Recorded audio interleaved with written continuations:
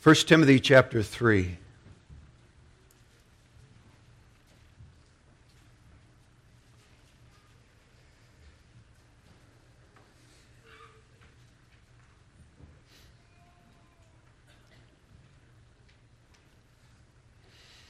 The text, which we will not reread, is the very last verse, verse 16. This is a true saying: if a man desire the office of a bishop, he desireth a good work.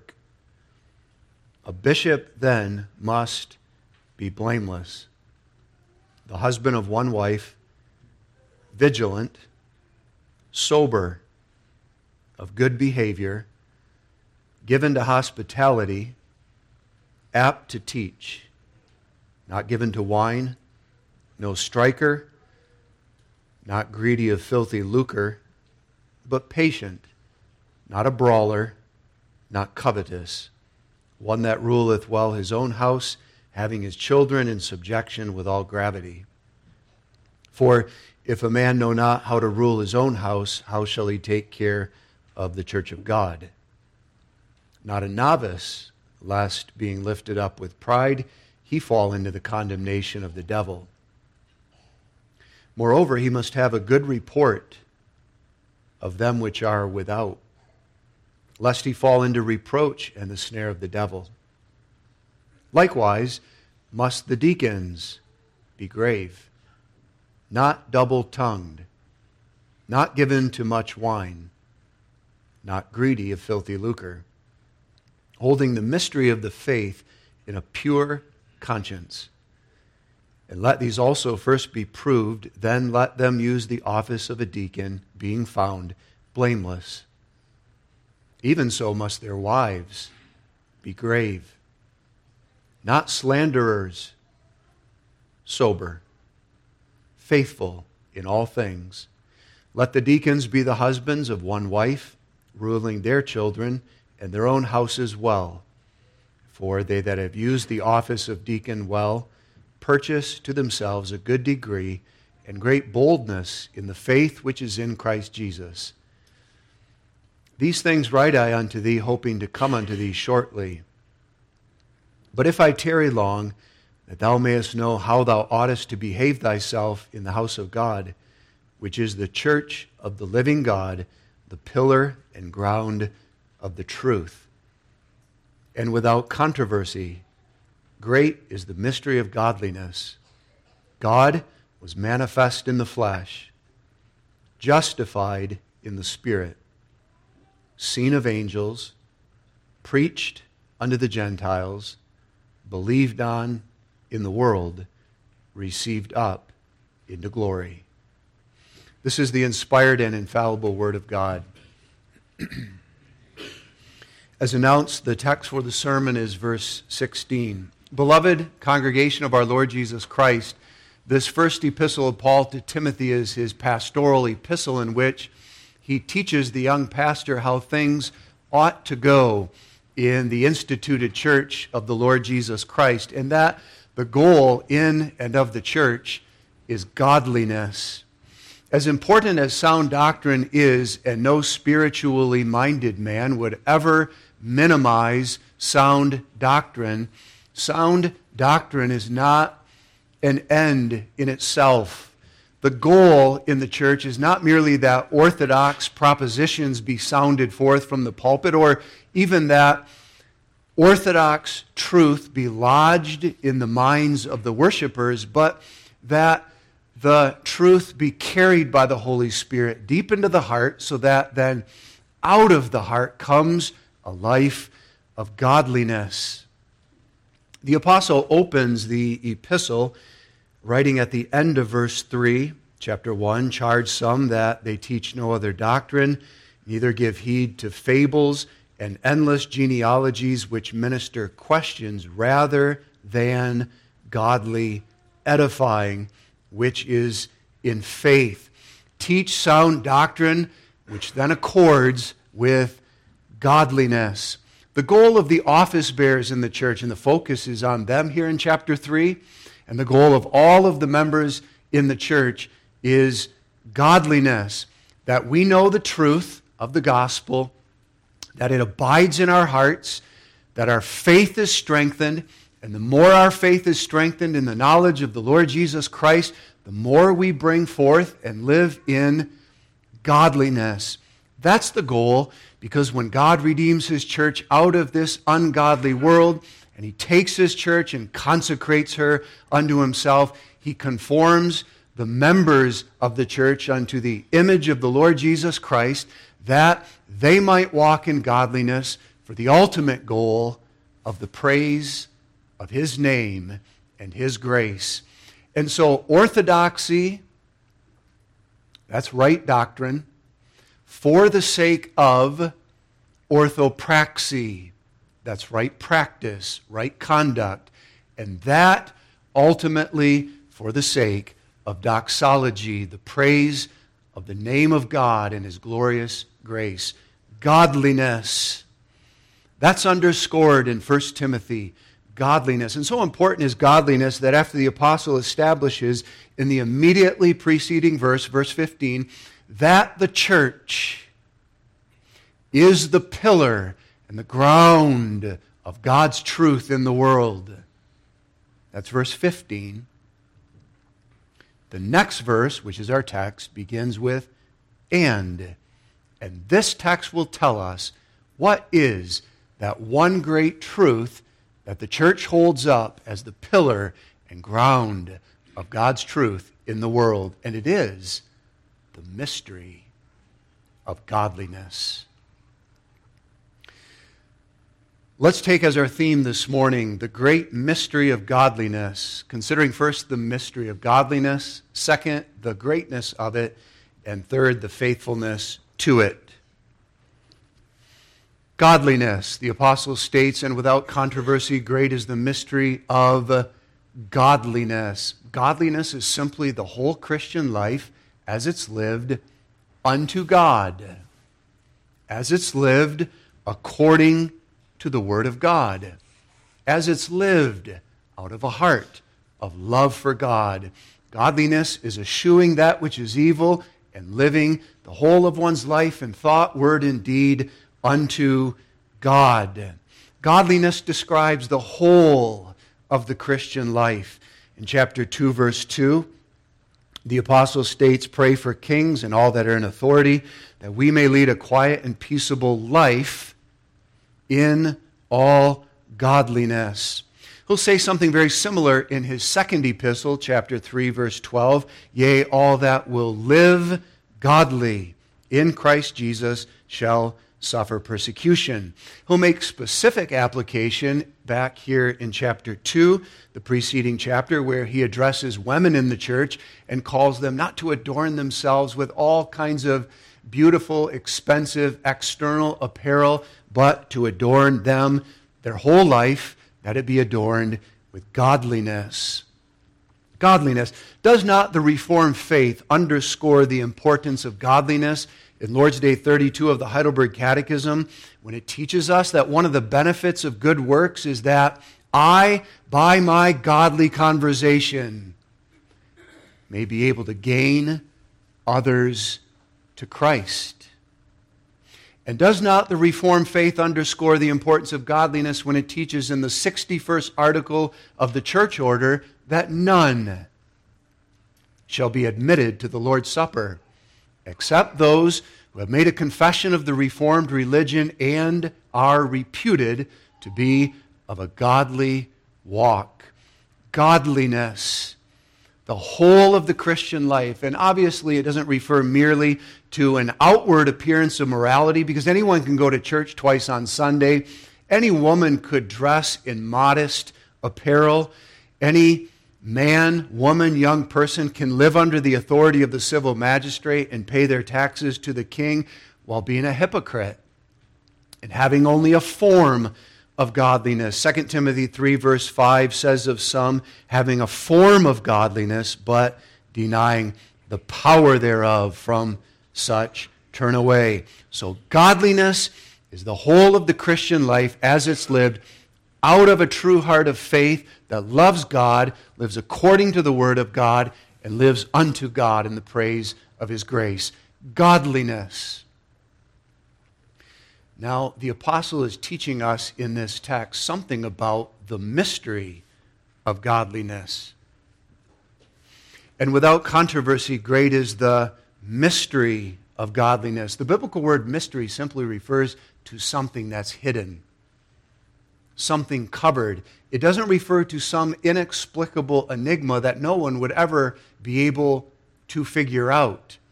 It refers to something hidden. It's something that can be known, not necessarily comprehended, but it can be known only for the time being. It is covered. If you buy a gift and you put it in a box and you wrap it in paper, now you have for someone a mystery, not because the content of the box is something impossible for anyone ever to understand, but because it's been covered. It's hidden.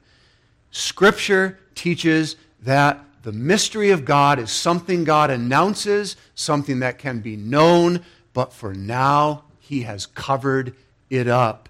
Mystery. And the great mystery of the whole of Scripture is God's plan to save the whole world of elect Jews and elect Gentiles in the person of His Son, Jesus Christ. That's the great mystery. It was hid through the old dispensation, although the Israelites, they had an idea of it through the types and the shadows, but it wasn't until Pentecost that God opened up, as it were, the box and revealed this is the great mystery, a universal salvation in the Son of my love, the Lord Jesus Christ. And then He came to Paul and said, Paul, I've called you. I've appointed you from your mother's womb. Now you take the unfolding of this mystery and you go into all the Gentile nations and proclaim it as the gospel. Colossians 1:25 and 26, Paul says, whereof I am made a minister according to the dispensation of God which is given to me for you, to fulfill the word of God, even the mystery, which hath been hid from ages and from generations, but is now made manifest to His saints. One element of this grand mystery of the unsearchable riches of our Lord Jesus Christ is what this text calls the mystery of godliness. The mystery of godliness is the source and the power of godliness hidden, covered. Remember, 2 Timothy 3 verse 5 speaks of those who have a form of godliness, but they deny the power thereof. There's something called the power of godliness. And now picture a little cubed-shaped jewelry box. And inside that box is not something physical and visible and tangible, but it's a power, a source, an otherworldly, heavenly, spiritual power. It is, for example, the power whereby a bishop, an elder in the church can be blameless and the husband of one wife and vigilant and sober and of good behavior and so on. Tremendous spiritual power. It's the power of godliness. And the mystery of godliness is that power of godliness that's been hidden. It's been covered. And now the great question through the ages is, what is the source and the power of godliness? And that became a question from the moment that Adam transgressed the good commandment of God. And under the judgment of God, Adam died spiritually and became ungodly and brought forth a human race that is ungodly, so that by nature there is none who is godly, no, not one. There is none who has the desire to be godly. None has the power to be godly. None has the right to be godly. All deserve condemnation because of their ungodliness. So how can it possibly be that a man, that a woman, that even a child can be godly? What is the source and the power of godliness? Well, there is in the text what is called the mystery. The mystery of godliness. And that's the source. That's the power of godliness. that's been covered up, as it were. It's in the box. And what's in the box? Well, according to his counsel and in the fullness of time, God opened up that box. When he opened up the womb of the Virgin Mary and brought forth his only begotten Son, the Lord Jesus Christ, a person is the source and the power of godliness. A person. And that's the teaching of the text with everything that it says after the colon. And without controversy, great is the mystery of godliness, colon, God manifest in the flesh. That's Jesus. Justified in the Spirit, that's Jesus. Seen of angels, that's Jesus. Preached unto the Gentiles, that's Jesus. Believed on in the world, that's Jesus. And received up into glory, that is our Lord Jesus Christ. Jesus, as it were, was in the box through all of the ages, hidden by God. And Israel had an idea of what was in that box, just like you do when someone hands you a little cube-shaped jewelry box. It's a gift, and you know it's not a bottle of wine, and you know it's not a beautiful decorative wall hanging. You know it's a ring. There's a ring in here. But you don't know exactly what kind of ring it is. And so in the Old Testament, the Israelites had an idea of what was in the box through all of the types and the shadows and the pictures. But it wasn't until God opened the box, and he began to open the box when Mary brought forth her firstborn son. Then God said, "See, my people and Mary, this is the great mystery of godliness." And the wise men came from afar, and God said, "Behold, the great mystery of godliness." And then to aged Simeon and Anna, "Look, the great mystery of godliness, so that you, Simeon, can say, 'Now mine eyes have beheld thy salvation.'" But it was especially at Pentecost, when the Holy Spirit was poured out, that God fully revealed to his people so that they could understand the mystery of godliness in this sin-cursed world of ungodly men and women and children. How is it possible? How could it ever be that anyone could be godly? There needs to be the source and the power of godliness, and it's Christ, who by his Spirit comes into your heart, and he lives and abides within you forever. Now we have the church as the pillar and ground of God's truth in the world, holding up God's truth above all the synagogues and the mosques and the temples and kings and palaces and kingdoms. And what's the one great truth that the church holds up until the last day of history? It is Christ, the Lord Jesus Christ, as the mystery of godliness. Great, says the apostle, great is the mystery of godliness. There are 6 statements in the second half of the text, each having an important verb, but 6 brief statements that explain to us the greatness of this mystery, why it is so amazing.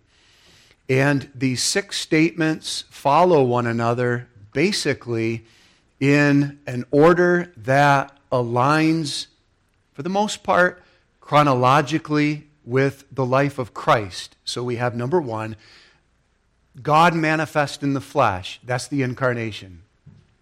Number 2, justified in the Spirit. That's the cross and especially the resurrection of Christ. Number 3, seen of angels. That happened right after the resurrection. Number 4, preached to the Gentiles and believed on in the world. That happened between the resurrection. And then number 6, the ascension, being received up into glory. Now number 4 and number 5, preached to the Gentiles, believed on in the world. Those 2 actually occur after the ascension, and they're still occurring today.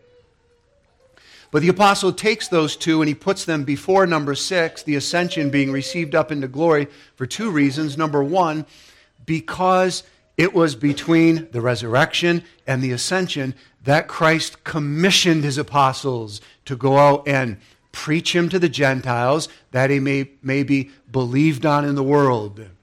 And number two, the apostle puts them before the ascension because he wants the ascension last as the climax, so that we have these two bookends. Number one, God manifest in the flesh, incarnation, and then number 6, the conclusion, received up into glory.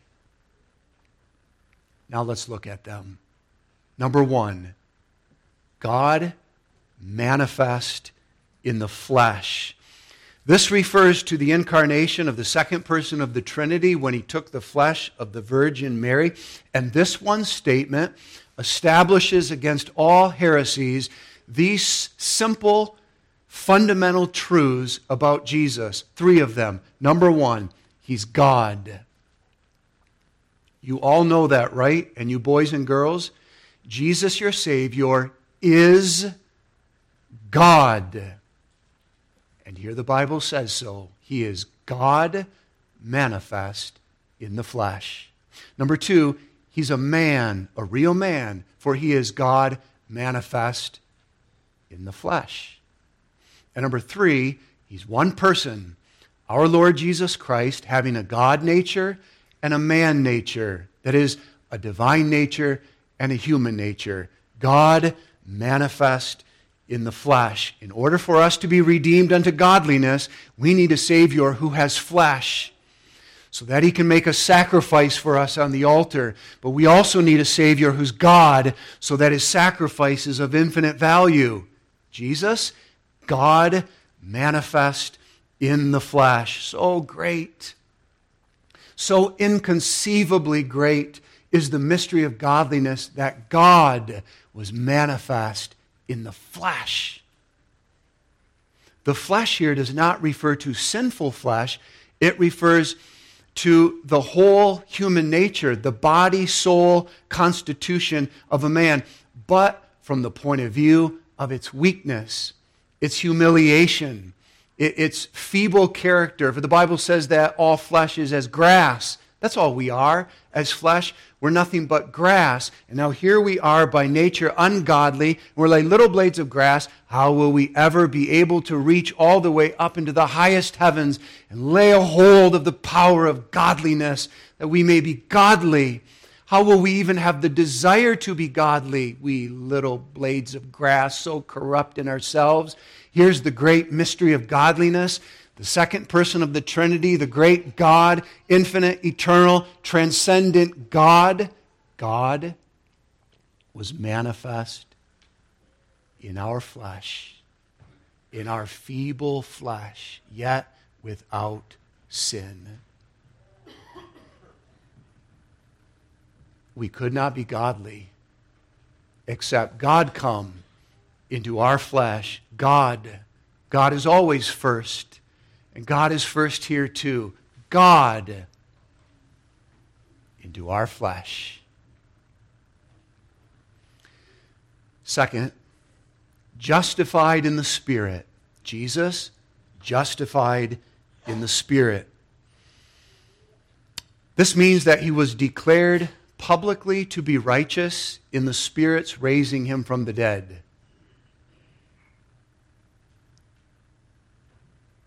Christ was not only born into our human flesh, but he took our guilt. All the guilt of our ungodliness, he legally bore that as our head in the covenant, and so God declared him guilty. As he was hanging on that cross, God declared guilty, and God's curse came upon him. But not only that, all mankind declared him unjustly so. They declared him to be guilty. They said he's a blasphemer, he's a Sabbath desecrator, he's a seditious fellow, he's a malefactor. So they nailed him to that cross, and they all said, guilty. And he dies, and he goes into the grave. But on the first day of the week, and that we commemorate today as we do every Sunday, on the first day of the week, God raised Jesus. Usually the Scripture says God raised him.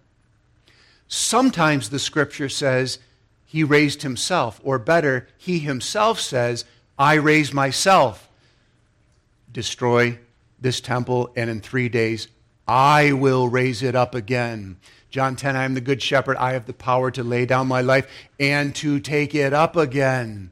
But sometimes the Scripture says, and that it does here, the Spirit raised him. We don't often think of that, but the Spirit, as the living breath of God, was breathed into the tomb of Joseph of Arimathea, and the Spirit quickened Jesus again, now unto a new heavenly immortal life. Peter teaches that in 1 Peter 3, verse 18, when he says by inspiration, For Christ also hath once suffered for sins, the just for the unjust, that he might bring us to God, being put to death in the flesh, but quickened by the Spirit. And now here, when the text says he was justified in the Spirit, when the Spirit raised Jesus from the dead, that was his justification. That was the public declaration of his righteousness as he came victoriously out of that grave. He was no longer condemned guilty by God. Righteous, with his own righteousness, and having paid for our sins, he obtained a righteousness for us. And the Holy Spirit, when he raised Jesus from the dead, he testified within Jesus' own spirit, Thou art righteous with thy own inherent righteousness. And out of the grave he came, justified in the Spirit. So great is the mystery of godliness that for you and for me to be godly, God must not only come into human flesh, but the Son of God must be condemned for our transgressions and raised from the dead, being justified in the Spirit. Third, seen of angels. So great is the mystery of godliness that Jesus was seen of angels. Not only seen of men, but of angels. 1 Corinthians 15, verses 5 through 8 says that Christ was seen of Cephas. He was seen of the 12. He was seen of 500. He was seen of James. He was seen of Paul as one born out of due time. And that verb seen is the same verb in the text here. So that in the Gospels, though we're not told of the specific details in the history, although we do know there were 2 angels at the tomb early Sunday morning, we're not told of the historical incident. At some point after his resurrection, Jesus not only appeared to all those names mentioned in 1 Corinthians 15, but he appeared unto the angels of heaven, so that they could see him. And how wonderful for them. Because we're told in 1 Peter chapter 1 that they want to know. They too want to know what is in that little box, what's been hid as a mystery through all the ages. Peter says they desire to look into the things of our salvation. Of course they do. They were there at the beginning.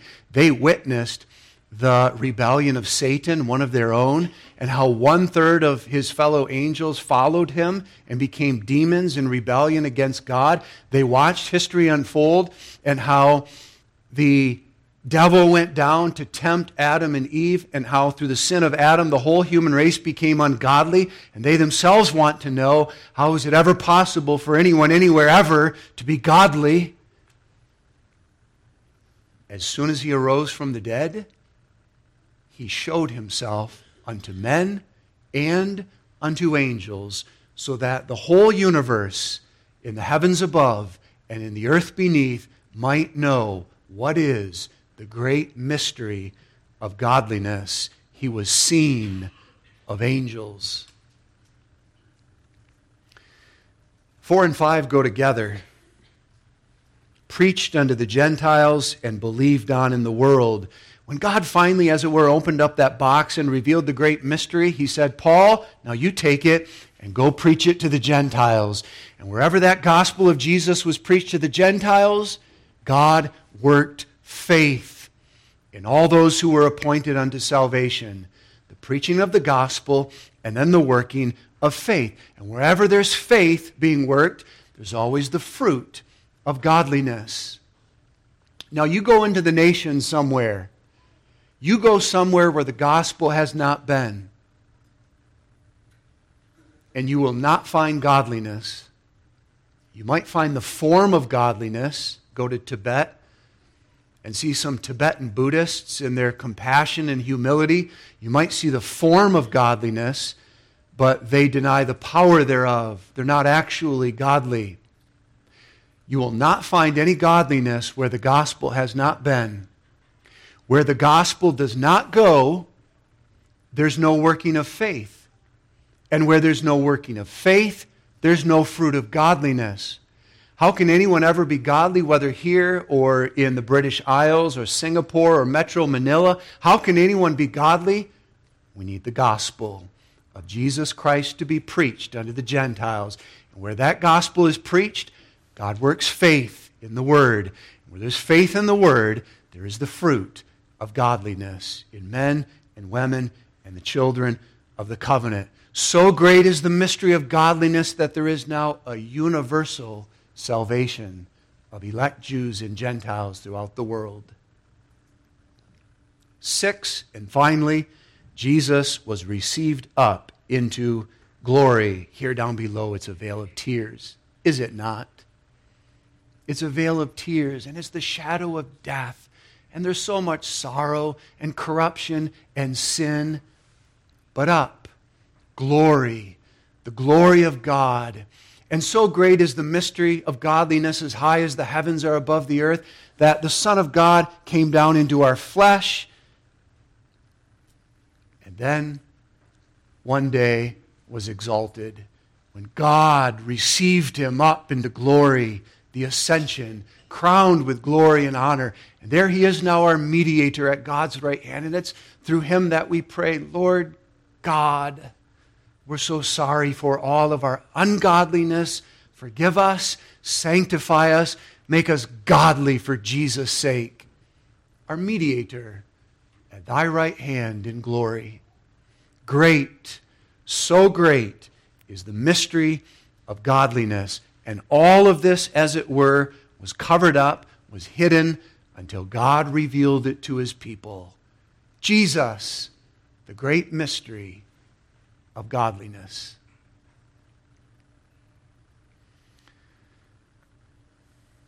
Received up into glory until he comes back on the clouds of glory. This faithful Savior keeps his church, the pillar and ground of truth in the world. He keeps his church faithful to this mystery. That's the teaching of the text in its opening words, and without controversy, great is the mystery of godliness. There's no controversy here. There's no debate here. There's nothing contested here in the Church of Jesus Christ. Without controversy, great is the mystery of godliness. Christ sees to it that his church in the world, as the pillar and ground of the truth, is faithful to him as the great mystery of godliness, so that there's no controversy. Now, should there be a controversy, Christ will expose what is the cause of that controversy so that it can be identified and rooted out. Because without controversy, great is the mystery of godliness. So Christ keeps his church faithful to this mystery. That means 4 things for you and me this morning. Number 1, because there's no controversy here, the Church of Jesus Christ says no. Number 1, to antinomianism. Antinomianism, which literally means against the law, is not merely a controversy against the law of God. Antinomianism, in the deepest sense, has a controversy with Jesus, who is the great mystery of godliness. Because antinomianism asserts that it really doesn't matter how you live. It's really not that important that you live in godliness. And you ought not to emphatically call the people of God to faithfulness and godliness and a life of good works and holiness, because that could be a threat to the grace of God. As long as a man says, I'm justified, doesn't matter how he lives. He may be a brawler in church office.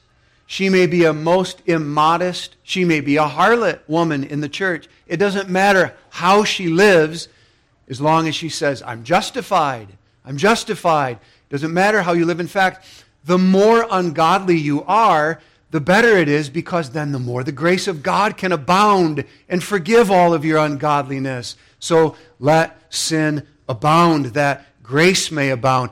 Antinomianism has a controversy with Jesus, who is the great mystery of godliness.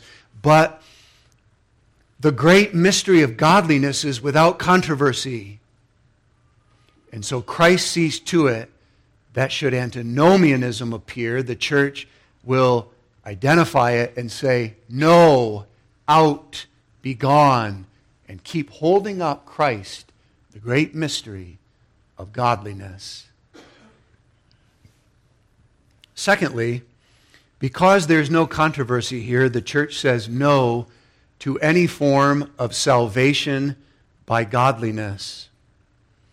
The teaching of salvation by godliness has a controversy with Jesus as the great mystery of godliness. Wherever it's taught that salvation is by the law, that you can earn your salvation by your life of godliness, well, then the teaching of the text is overthrown, and you actually have to rewrite the text this way. And without controversy, great is the mystery of godliness. I was born. I was justified in the Spirit. People and even angels saw me. People talked about me all throughout the world, and I went up into glory. But will you notice that the text says nothing about you? The great mystery of godliness doesn't say anything about you or me. It's the gospel of the Lord Jesus Christ. It says God was manifest in the flesh, justified in the Spirit, seen of angels, preached unto the Gentiles, believed unto the world, and received up into glory. The teaching of salvation by your godliness has a controversy with Christ, but the great mystery of godliness is without controversy. And so Christ sees to it that his church says no to salvation by godliness and keeps holding him up as the great mystery of godliness. Third, because Christ keeps his church faithful to this mystery, there's no controversy here, so that the church says no to the world. The ungodly world. Does not the world have a controversy with Christ as the mystery of godliness? The world hates godliness. And if you and your Christian friends live in the world and live like the world, and you dress like the world, and you talk like the world, and you engage in recreation like the world, and your whole lifestyle matches that of the world, and you talk like the world, you'll have a lot of friends. And you'll be very popular. But if you live godly, like Joseph in Potiphar's house, no. If you live godly, like Daniel and his 3 friends in Babylon, we will not. You will quickly discover the controversy that the ungodly world has with godliness. They mock it, they ridicule it, and ultimately, 2 Peter 3 verse 12, they persecute all those who live godly. The world has a controversy with godliness. And therefore, because Christ makes his church faithful to this mystery, should worldliness appear in the church, through the leadership of the elders, will say, no, out, be gone. And the great mystery of godliness is held up. Fourth, And finally, because there's no controversy here, we say no, not only to antinomianism, salvation by godliness, and the world, but we say no to our own personal belittling of godliness. Sometimes you have your own controversy with godliness, and so do I. Sometimes we make excuses for and we ignore our own ungodly lifestyle, our attitudes, our words, our actions, as if a little gossiping here, or a little bit of jealousy there, or a snide remark to the spouse in marriage here, or this little sin there, it really isn't a big deal. And we dismiss all the evidences of ungodliness in our own life. Or we start sliding into dead orthodoxy, and that's always the great threat.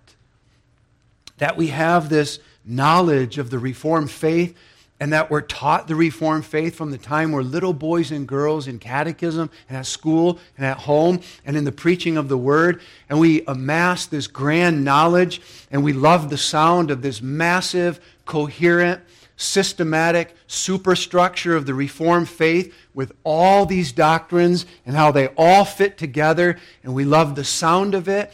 But though it all exists in our intellect, there's this massive disconnect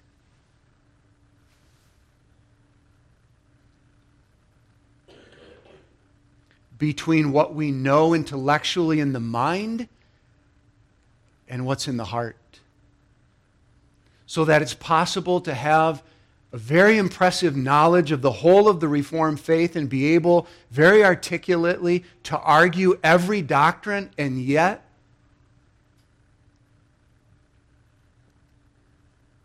not love God.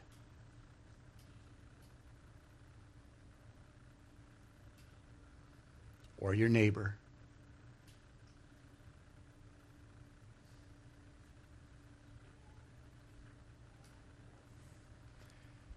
And when we go that way, we're striking up a controversy with Christ as the great mystery of godliness. And the Word of God says, repent and find forgiveness in the blood of the Lord Jesus Christ. Let us not have a controversy with the mystery of godliness. Godliness is amazing. Now, we know it's true. We know it's true that we only have a very small beginning of this godliness. And that's such a struggle for us. We do want to love God perfectly with all of our heart, mind, soul, and strength, but we don't. We only have a small beginning. But that little principle of godliness within, that's something. And that's amazing. And don't belittle that. Let's not have a controversy with godliness, and don't take for granted when a member of the church grows up, when a little child of the church grows up godly. In an ungodly world, with parents who have an ungodly, sinful nature, and with all the forces, pressures, and temptations of sin, that a little boy or a little girl grows up in the church, and he loves God. And he wants to read the Bible, and he prays before he goes to bed, and he sings the songs of Zion, and his heart does break when he's been naughty. He feels all kinds of guilt when he's disobeyed father or mother, and he does want to please them. He does say, I'm sorry. That's amazing. How could it possibly be that a child in an ungodly world could have that seed of godliness? Well, that's Christ by his Spirit in the child. And then you take the children of the covenant, and men and women, young and old alike, who have the principle of godliness. That's amazing. That you should ever even have one office bearer, even one, who's blameless, who loves his wife, who's vigilant, who's sober, who's of good behavior, who's given to hospitality, who's apt to teach. That's amazing. Christ, the great mystery of godliness in us by his Spirit. And the apostle says, without controversy, great is the mystery of godliness. And so only Christ can keep his church faithful. And may he keep us, you and me, may he keep us faithful so that we keep holding him and him alone up as the great mystery of godliness. Amen. Let us pray.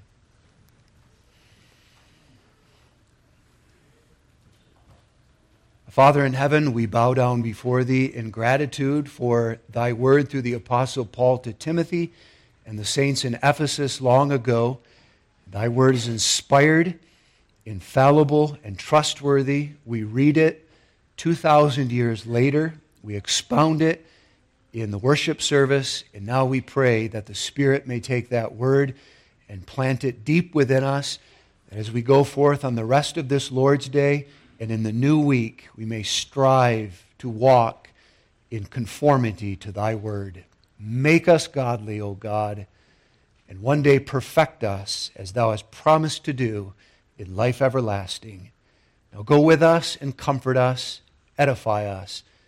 In Jesus' name do we pray. Amen.